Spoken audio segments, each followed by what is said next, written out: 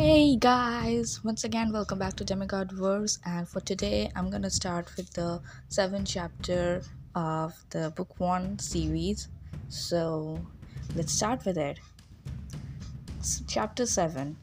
My dinner goes up in smoke. Words of the bathroom incident spread immediately. Wherever I went, campers pointed at me and murmured something about toilet water.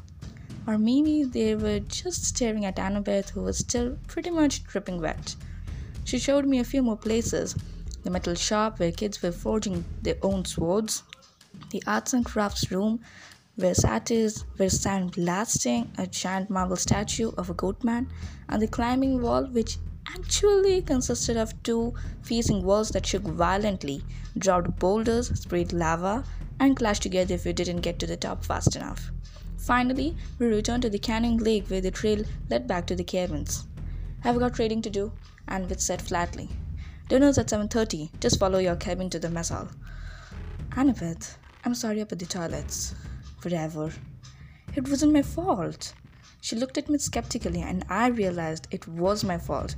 I'd made the water shoot out of the bathroom fixtures. I didn't understand how, but the toilets had responded to me, had become one of the plumbing. "You need to talk to the oracle," Annabeth said. "Who?" "Not who.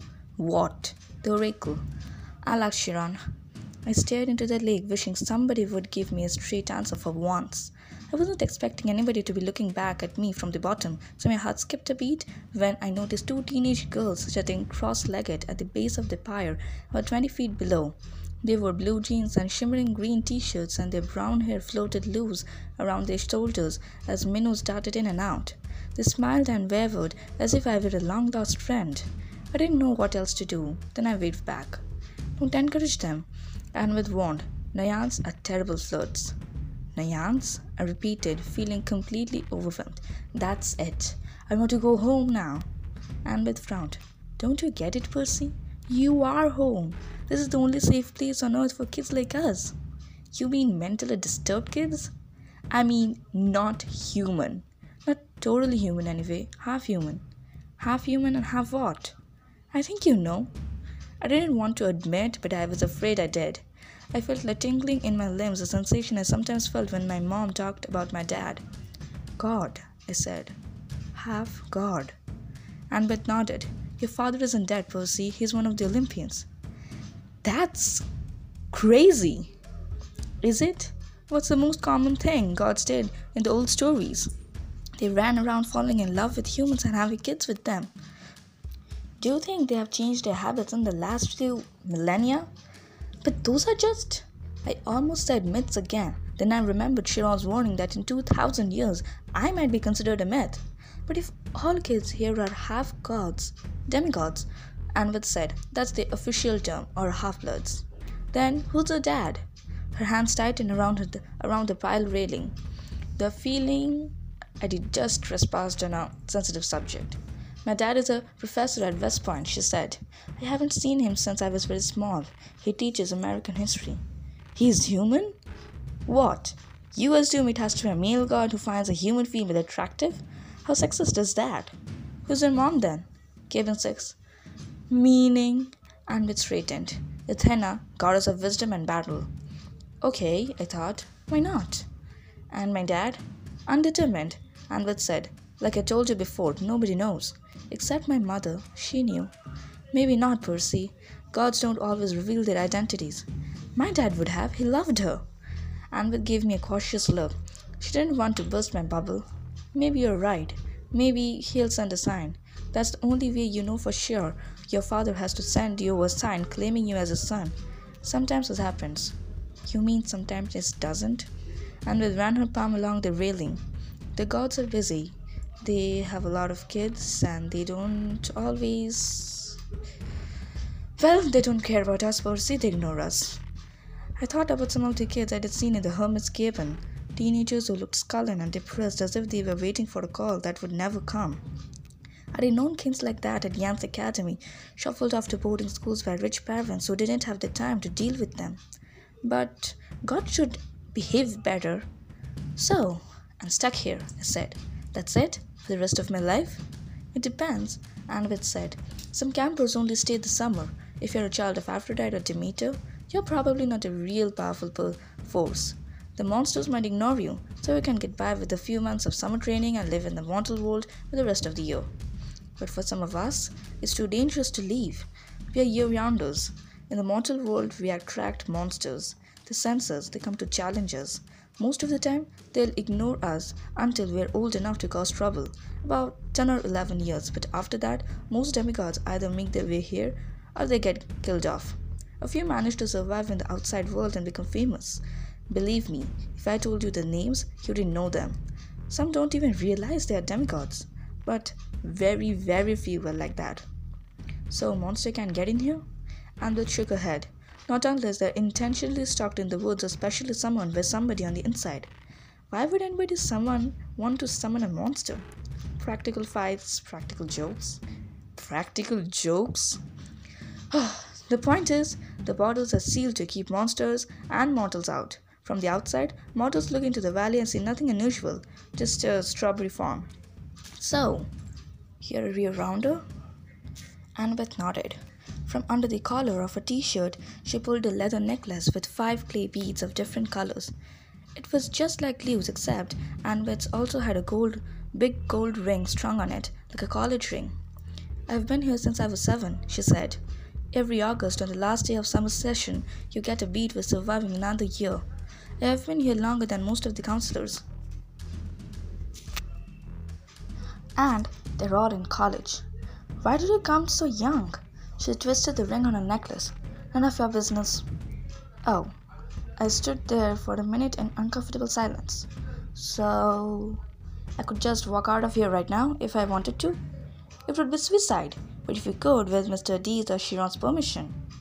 But they wouldn't give permission until the end of the summer session unless you were granted a quest, but that hardly ever happens.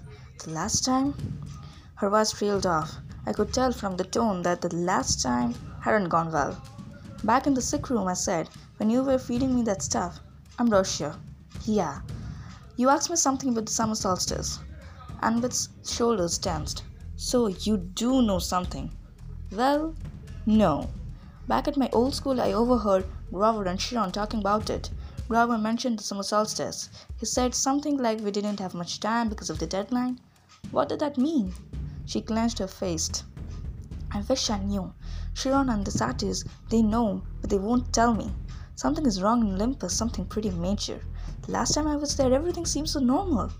You've been to Olympus? Some of us year-rounders, Luke and Clarice and I and a few others. We took a field trip during winter solstice. That's when the gods have their big annual council. But how did you get there? The Long Island Railroad, of course. You get off at Penn Station, Empire State Building, special elevator to the 600th floor.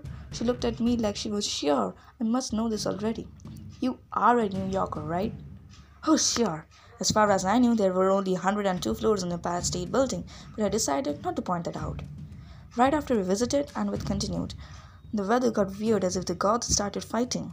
A couple of times since, I have overheard satyrs talking. The best I can figure out is that something important was stolen, and if it isn't returned by summer solstice, there's going to be trouble. When you came, I was hoping. Athena can get along with anybody, except for Ares. And of course, she's got the rivalry with Poseidon. But aside from that, I thought we could work together. I thought you might know something. I shook my head.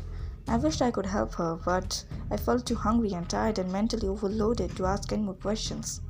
I've got to get a quest, Annabeth muttered to herself. I'm not too young. If they would just tell me the problem. I could smell barbecue smoke coming from somewhere nearby. Annabeth must have heard my stomach roll. She told me to go on, she'd catch me later. I left her unoccupied, tracing her finger across the reel as if drawing a battle plan. Back at Cabin 11, everybody was talking and horsing around, waiting for dinner. For the first time I noticed that a lot of campers had similar features. Sharp noses, upturned eyebrows, mischievous smiles. They were the kind of kids that teachers would peg as troublemakers. Thankfully, nobody paid much attention to me as I walked over to my spot on the floor and plopped down with my minotaur horn. The counselor, Leo, came over. He had the same Hermes family resemblance too. It was marred by that scar on his right cheek, but his smile was intact. Found your sleeping bag, he said, and here I stole Use some toiletries from the camp store. I couldn't tell if he was kidding about the stealing part. I said, thanks. No prob. Luke sat next to me, pushed his back against the wall. Tough first day? I don't belong here, I said. I don't even believe the gods. Yeah, he said. That's how we all started. Once you start believing in them, it doesn't get any easier. The bitterness in his voice surprised me because Luke seemed like a pretty easygoing guy. He looked like he could handle just about anything. So your dad is Hermes? I asked. He pulled a switchblade out of his back pocket, and for a second I thought he was going to gut me, but he just scraped the mud off the sole of his sandal. Yeah, Hermes. The wing-footed messenger guy. That's him. Messengers, medicines, travelers, merchants, thieves. Anybody uses the road. That's why you're here, enjoying Camp Cabin 11's hospitality. Hermes isn't picky about who he sponsors. I figured Luke didn't mean to call me a nobody. He just had a lot on his mind. You ever met your dad? I asked. Once. I waited, thinking that if he wanted to tell me, he'd tell me. Apparently, he didn't. I wondered if the story had anything to do with how he got his scar. Luke looked up and managed a smile. Don't worry about it, Percy. The campers here, they are mostly good people. After all, we're extended family, right? We take care of each other. He seemed to understand how lost I felt, and I was grateful for that, because an older guy like him, even if he was a counselor, should have steered clear of an uncool middle schooler like me. But Luke had welcomed me into the cabin. He had even stolen me some toiletries, which was the nicest thing anybody had done for me all day. I decided to ask him my last big question, the one that had been bothering me all afternoon. Clarice from Aries was joking about me being the big three material. Then Annabeth, twice, she said that I might be the one. She said I should talk to the oracle. What was that all about? Luke folded his knife. I hate prophecies. What do you mean? His face twitched around the scar.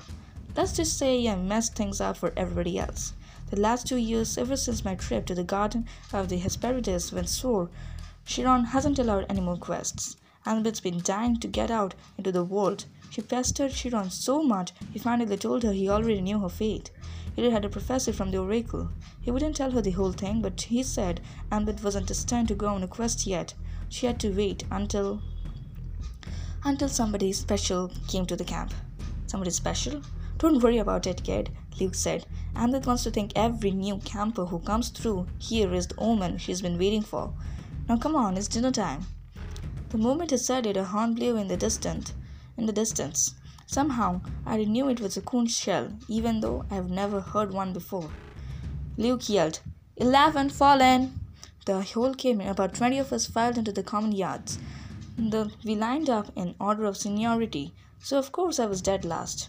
The campers came from the other cabins too, except for the 3 empty cabins at the end and cabin 8, which had looked normal in the daytime but was now starting to glow silver as the sun went down. We marched up the hill to the mess hall pavilion. Satyrs joined us from the meadows. Naiads emerged from the canning lake.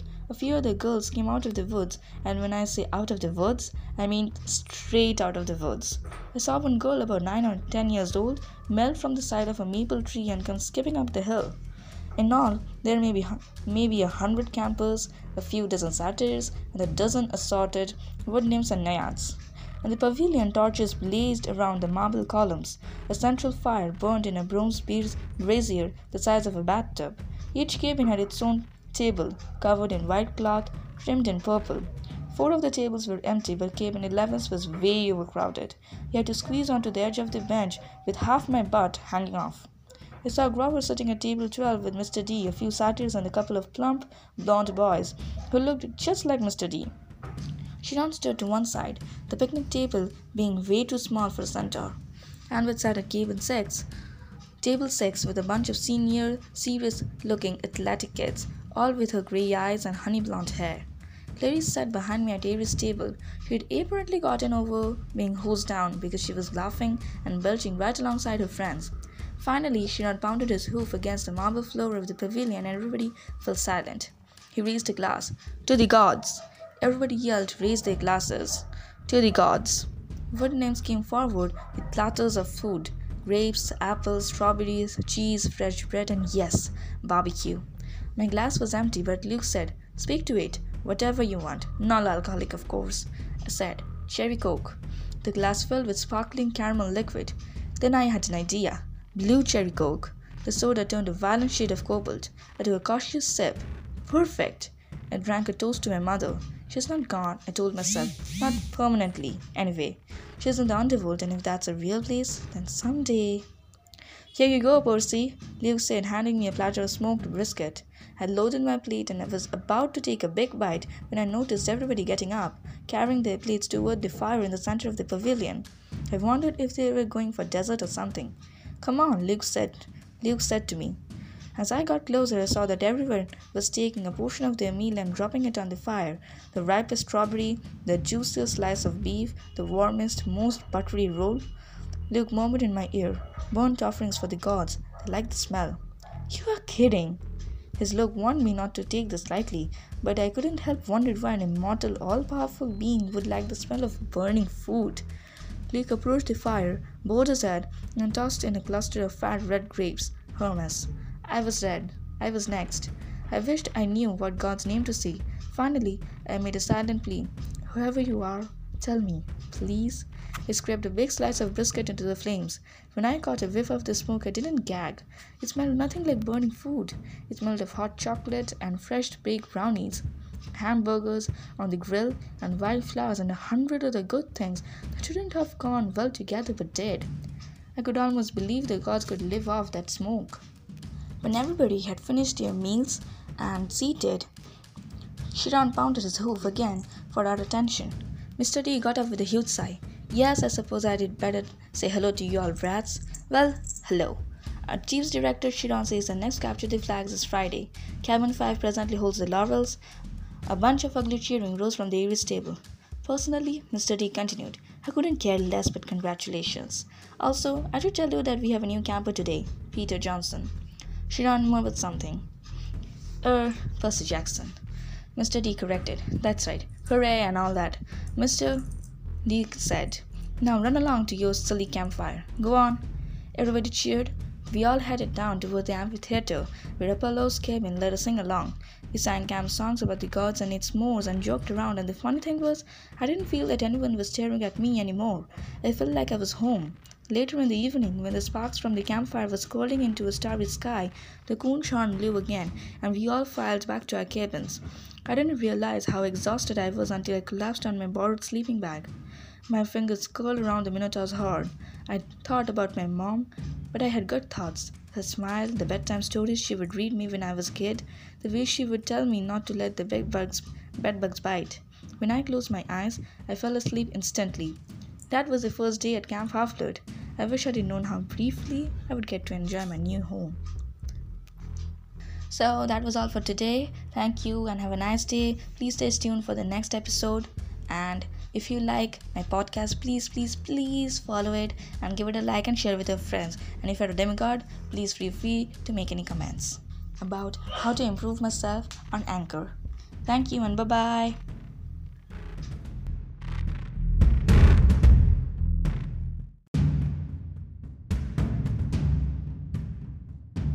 Hey guys, once again welcome back to Demigod Verse, and today I'm gonna continue with the series. So let's start with the 8th chapter of the book Percy Jackson and the Lightning Thief. Chapter 8. We captured a flag. The next few days I settled into a routine that I felt almost normal, if you don't count the fact that I was getting lessons from satyrs, nymphs, and a centaur. Each morning I took ancient Greek from Annabeth and we talked about the gods and goddesses in the present tense, which was kind of weird. I discovered Annabeth was right about my dyslexia. Ancient Greek wasn't that hard for me to read, at least no harder than English. After a couple of mornings, I could stumble through a few lines of Homer without too much headache. The rest of the day I would rotate through outdoor activities, looking for something I was good at. Chiron tried to teach me archery, which we found out pretty quick I wasn't any good with a bow and an arrow. He didn't complain, even when he had to de-snag a stray arrow out of his tail. Foot racing? No good either. The wood nymph instructors left me in the dust. They told me not to worry about it. They had centuries of practice running away from lovesick gods. But still, it was a little humiliating to be slower than a tree. And wrestling? Forget it. Every time I got on the mat, Clarice would pulverize me. "There's more where that came from, punk," she said, mumble. She didn't mumble in my ear. The only thing I really excelled at was scanning. And that wasn't the kind of heroic skill people expected to see from the kid who had beaten the Minotaur. I knew the senior campers and counselors were watching me, trying to decide who my dad was, but they weren't having an easy time of it. I wasn't as strong as the Ares kids or as good as archery as the Apollo kids. I didn't have Hephaestus' skill with metalwork or, God's forbid, Dionysus' way with wine plants. Luke told me I might be a child of Hermes, kind of like jack of all trades but master of none. So, but I got the feeling he was just trying to make me feel better. He really didn't know what to make of me either. Despite all that, I liked camp. I got used to the morning fog over the beach, the smell of hot strawberry fields in the afternoon, even the weird noises of monsters in the woods at night. I would eat dinner with Cabin 11, scrape part of my meal into the fires, and try to feel some connection to my real dad. Nothing came. Just that warm feeling I'd always had, like the memory of a smile. I tried not to think too much about my mom, but I kept wondering, if gods and monsters were real, if all this magical stuff is real, surely there was some way to save her, to bring her back. I started to understand Luke's bitterness and how he seemed to resent his father Hermes. So okay, maybe gods had important things to do, but couldn't they call once in a while or thunder or something? Dionysus could make Diet Coke appear out of thin air. Why couldn't my dad, whoever he was, make a phone appear? Thursday afternoon, 3 days after I had arrived at Camp Half-Blood, I had my first sword fighting lesson. Everybody from Camp 11 gathered in the big circular arena where Luke would be an instructor. We started with basic stabbing and slashing, using some straw-stuffed dummies in Greek armor, I guess. I did okay. At least I understood what I was supposed to do and my reflexes were good. The problem was, I couldn't find a blade that felt right in my hands. Either they were too heavy or too light or too long. Luke tried his best to fix me up, but he agreed that none of the practice blades seemed to work for me. We moved on to dwelling in prayers. Luke announced that he would be my partner since this was my first time. "Good luck," one of the campers told me. "Luke's the best swordsman in the last 300 years. Maybe he'll go easy on me," I said. The campers snorted. Luke showed me thrust and parries and shield blocks the hard way. With every swipe I got a little more battered and bruised. "Keep your guard up, Percy," he'd say, then whap me in the ribs with the flat of his blade. "No, not that far up." Whap, lunge, whap, "now back." Whap. By the time he called a break, I was soaked in sweat. Everybody swarmed the drinks cooler. Luke poured ice water in his head, which looked like such a good idea I did the same. Instantly I felt better. Strength surged back into my arms. The sword didn't feel so awkward. "Okay, everybody circle up," Luke ordered. "If Percy doesn't mind, I want you to give you a little demo." Great, I thought. Let's watch Percy get pounded. The Hermes guys gathered around. They were suppressing smiles. I figured they'd been in my shoes before and couldn't wait to see how Luke used me for a punching bag. He told everybody he was going to demonstrate a disarming technique, how to twist the enemy's blade with the flat of your own sword so that he had no choice but to drop his weapon. "This is difficult," he stressed. "I have had it used against me. No laughing at Percy now. Most swordsmen have to work years to master this technique." He demonstrated the move on me in slow motion. Sure enough, the sword clattered out of my hand. "Now in real time," he said, after I had retrieved my weapon, "we keep sparring until one of us pulls it off. Ready, Percy?" I nodded, and Luke came after me. Somehow I kept him from getting a shot at the hilt of my sword. My senses opened up. I saw his attacks coming and countered. I stepped forward and tried a thrust of my own. Luke deflected it easily, but I saw a change in his face. His eyes narrowed, and it was only a matter of seconds before Luke took me down. So I figured, what the heck? I tried the disarming maneuver. The blade hit the base of Luke's, and I twisted, putting my whole weight into a downward thrust. Clank. Luke's sword rattled against the stones. The tip of my blade was an inch from his undefended chest. The other campers were silent. I lowered my sword. Sorry." For a moment, Luke was too stunned to speak. "Sorry?" His scarred face broke into a grin. "By the gods, Percy, why are you sorry? Show me that again." I didn't want to. The short burst of maniac energy had completely abandoned me, but Luke insisted. This time there was no contest. The moment our swords connected, Luke hit my hilt and sent my weapon skidding across the floor. After a long pause, somebody in the audience said, "Beginner's luck?" Luke wiped the sweat off his brow. He appraised at me with an entirely new interest. "Maybe," he said, "but I wonder what Percy could do with a balanced sword." Friday afternoon, I was sitting with Grover at the lake, resting from a near-death experience on the climbing wall. Grover had scampered to the top like a mountain goat, but the lava had almost gotten me. My shirt had smoking holes in it. The hairs had been singed off my arms. We sat on the pier watching the naiads do underwater basket weaving until I got up the nerve to ask Grover how his conversation had gone with Mr. D. His face turned a sickly shade of yellow. "Fine," he said. "Just great." "So your career is still on track?" He glanced at me nervously. "Sharon told you I want a searcher's license?" "Well, no. I had no idea what a searcher's license was, but it didn't seem like the right time to ask. He said you had big plans, and that you needed credit for completing a keeper's assignment. So, did you get it?" Grover looked down at the naiads. "Mr. D suspended judgment. He said I hadn't failed or succeeded with you yet, so our fates were still tied together. If you got a quest and I went along to protect you, and we both come back alive, then maybe he'd consider the job complete." My spirits lifted. "Well, that's not bad. So bad, right?" "He might as well have transferred me to stable cleaning duty. The chances of you getting a quest, and even if you did, why would you want me to come along?" "Of course I want you to come along." Grover stared glumly into the water. Basket weaving. Must be nice to have a useful skill. I tried to reassure him that he had lots of talents, but that just made him look more miserable. We talked about canoeing and sword play for a while, and debated the pros and cons of the different gods. Finally, I asked him about the 4 empty cabins. "Number 8, the silver one, belongs to Artemis," he said. "She vowed to be a maiden forever, so of course no kids." "But the other 3, the ones at the end, are those the big 3? The cabin is honorary, If she didn't have one, she'd be mad." Grover tensed. We were getting close to a touchy subject. "No, one of them, number 2, is Hera's," he said. "That's another honorary thing. She's the goddess of marriage, so of course she wouldn't go around having affairs with mortals. That's her husband's job. When we say the big 3, we mean the 3 powerful brothers, the sons of Kronos, Zeus, Poseidon, and Hades." "Right. After the great battle with the Titans, they took over the world from their dad and drew lots to decide who got what. Zeus got the sky, I remembered. Poseidon got the sea, Hades the underworld." "Uh-huh. But Hades doesn't have a cabin here." "No, he doesn't have a throne on Olympus either. He sort of does his own thing in the underworld. If he did have a cabin here," Grover shuddered, "well, it wouldn't be pleasant. Let's leave it at that." But Zeus and Poseidon, they both had like a bazillion kids in the myths. Why are their cabins empty? Grover shifted his hooves uncomfortably.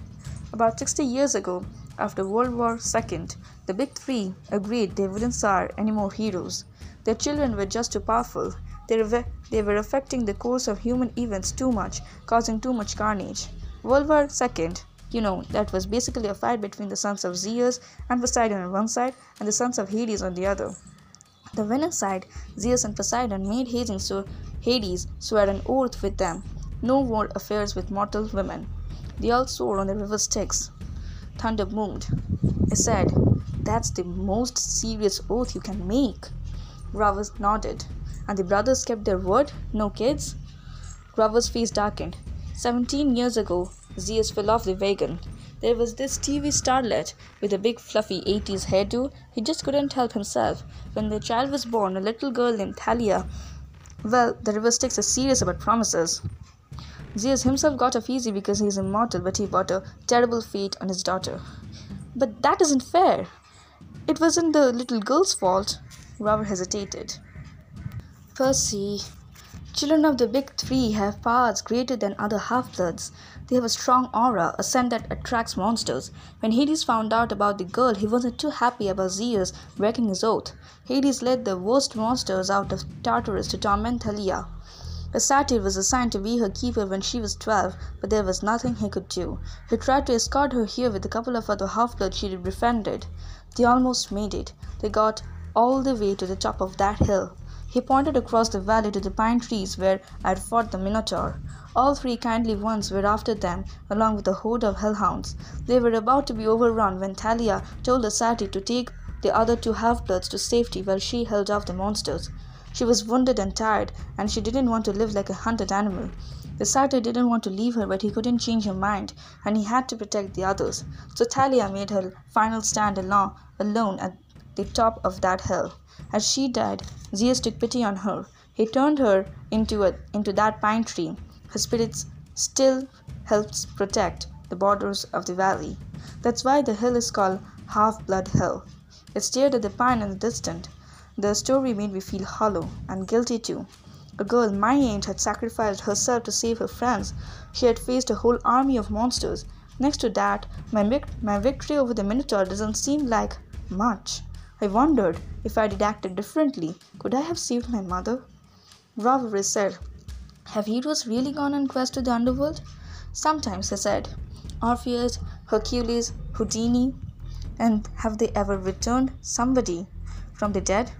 "No, never." Orpheus came close. "Percy, you are not seriously thinking—" "No," I lied. "I was just wondering. So, the satyr is always assigned to guard a demigod?" Grover studied me warily. I hadn't persuaded him that I really dropped the underworld idea.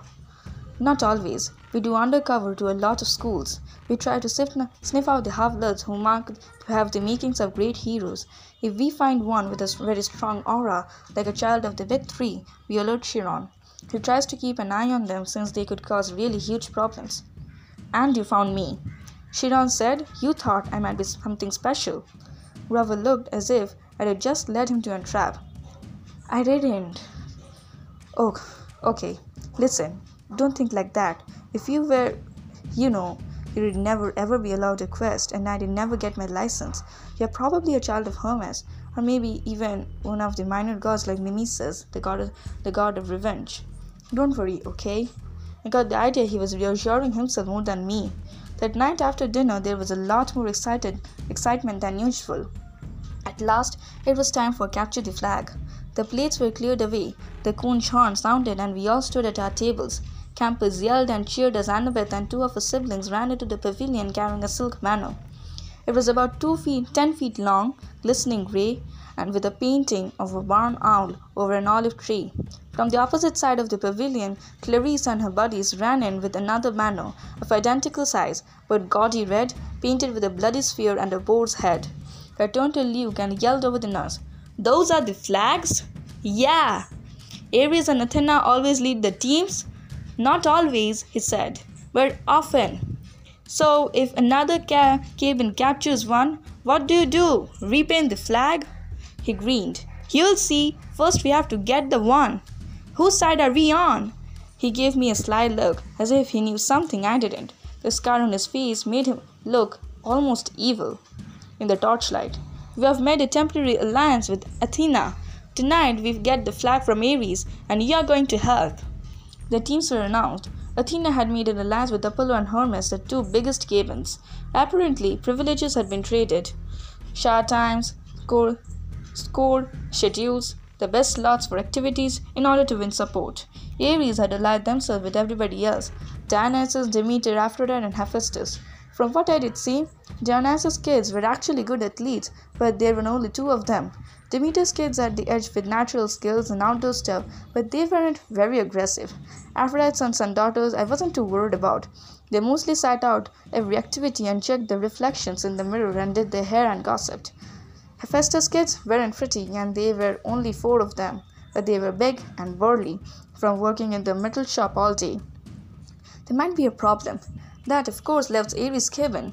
A dozen of the biggest, ugliest, meanest kids on Long Island or anywhere else on the planet. Chiron hammered his hoof on the marble.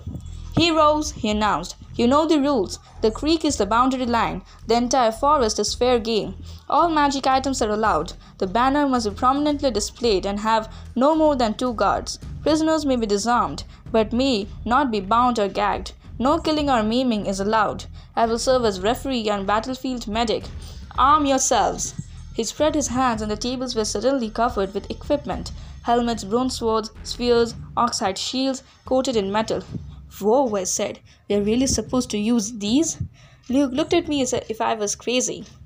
Unless you want to get skewered by your friends in Cabin 5. Here, Shiron thought these would fit. You'll be on border patrol. My shield was the size of an MBA backboard, with a big Sadduceus in the middle. It weighed about 1,000,000 pounds. I could have snowboarded on it fine, but I hoped nobody seriously expected me to run fast. My helmet, like all the helmets on Athena's side, had a blue horsehair plume on top. Ares and their allies had red plumes. Annabeth yelled, "Blue team, forward!" We cheered and shook our swords and followed her down the path to the southwards. The red team yelled taunts at us as they headed off towards the north. I managed to catch up with Annabeth without tripping over my equipment. "Hey!" She kept marching. "So, what's the plan?" I asked. "Got any magic items you can loan me?" Her hand drifted towards her pocket as if she were afraid I'd stolen something. "Just watch Clary's fear," she said. "You don't want that thing touching you. Otherwise, don't worry. We'll take the banner from Ares. Has Luke given you a job?" "Border patrol, whatever that means." "It's easy. Stand by the creek, keep the reds away, leave the rest to me. Athena always has a plan." She pushed ahead, leaving me in the dust. "Okay," I mumbled. "Glad you wanted me on a team." It was a warm, sticky night. The woods were dark, with fireflies popping in and out of view. Annabeth stationed me next to a little creek that gurgled over some rocks. Then she and the rest of the team scattered into the trees. Standing there alone with my big blue feathered helmet and my huge shield, I felt like an idiot. The bronze sword, like all the swords I had tried so far, seemed balanced wrong. The leather grip pulled on my hand like a bowling ball. There was no way anybody would actually attack me. Would they? I mean, Olympus had to have liability issues, right? Far away, the Kunshan blew. I heard whoops and yells in the woods, the clanking of metals, kids fighting. A blue-plumed ally from a pillar raced past me like a deer, leaped through the creek and disappeared into enemy territory. Great, I thought. I'll miss all the fun as usual. Then I heard a sound that sent a chill up my spine, a low canning growl, somewhere close by. I raised my shield instinctively. I had the feeling something was stalking me. Then the growling stopped. I felt the presence retreating. On the other side of the creek, the underbrush exploded. 5 Ares warriors came yelling and screaming out of the dark. "Cream the punk!" Clary screamed. Her ugly pig eyes glared through the slits of her helmet. She brandished a 5-foot-long spear, its bowed metal tip flickering with red light. Her siblings had only the standard issue bronze swords. Not that that made me feel any better. They charged across the stream. There was no help in sight. I could run, or I could defend myself against half the enemy Ares cabins. I managed to sidestep the first kid's swing, but these guys were not as stupid the Minotaur. They surrounded me. Clarice thrust me with her spear. My shield deflected the point, but I felt a painful tingling all over my body. My hair stood on end. My shield arm went numb and the air burned. Electricity. Her stupid spear was electric. I fell back. Another Ares guy slammed me in the chest with the butt of his sword and I hit the dirt. They could have kicked me into jelly, but they were too busy laughing. "Give him a haircut," Clarice said. "Grab his hair." I managed to get to my feet. I raised my sword, but Clarice slammed it aside with her spear as sparks flew. Now, both my arms felt numb. "Oh, wow," Clarice said. "I'm scared of this guy. Really scared." "The flag is that way," I told her. I wanted to sound angry, but I was afraid it didn't come out that way. "Yeah," one of her siblings said. "But see, we don't care about the flag. We care about the guy who made our cabin look stupid." "You could do that without my help," I told them. It probably wasn't the smartest thing to say. 2 of them came to me. I backed up towards the creek, raised my shield, but Clarice was too fast. Her spear struck me straight in the ribs. If I hadn't been wearing an armor breastplate, I should have been shish kebabbed. As it was, the electric point was just about shocked my teeth out of my mouth. One of our cabin mates slashed his sword across my arm, leaving a good-sized cut. Seeing my own blood made me dizzy, warm and cold at the same time. "No maiming," I managed to say. "Oops," the guy said. "Guess I lost my desert privilege." He pushed me into the creek and I landed with a splash. They all laughed. I figured as soon as they were through being amused I would die. But then something happened. The water seemed to wake up my senses as if I had just had a bag of Mom's double espresso jelly beans. Clarice and her cabin mates came into the creek to get me, but I stood to meet them. I knew what to do. I slung the flat of my sword against the first guy's head and knocked his helmet clean off. I hit him so hard I could see his eyes vibrating as he crumpled into the water. Ugly number 1 and ugly number 2 came at me. I slammed one in the face with my shield and used my sword to shear off the other guy's horsehair plume. Both of them backed up quick. Ugly number 4 didn't look really anxious to attack, but Clarice kept coming, the point of his spear crackling with energy. As soon as he thrust, I caught the shaft between the edge of my shield and sword, and I snapped it like a twig. "Ah!" she screamed. "You idiot! You scorched breath worm!" She probably would have said something worse, but I smacked her between the eyes with her sword butt and sent her stumbling backward out of the creek.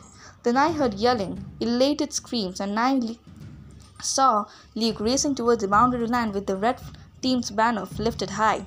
He was flanked by a couple of Hermes guys, covering his retreat, and a few Apollos behind him, fighting off the Hephaestus kids. The Ares folks got up, and Clarice muttered a dazed curse. "A trick!" she shouted. "It was a trick!" They staggered after Luke, but it was too late.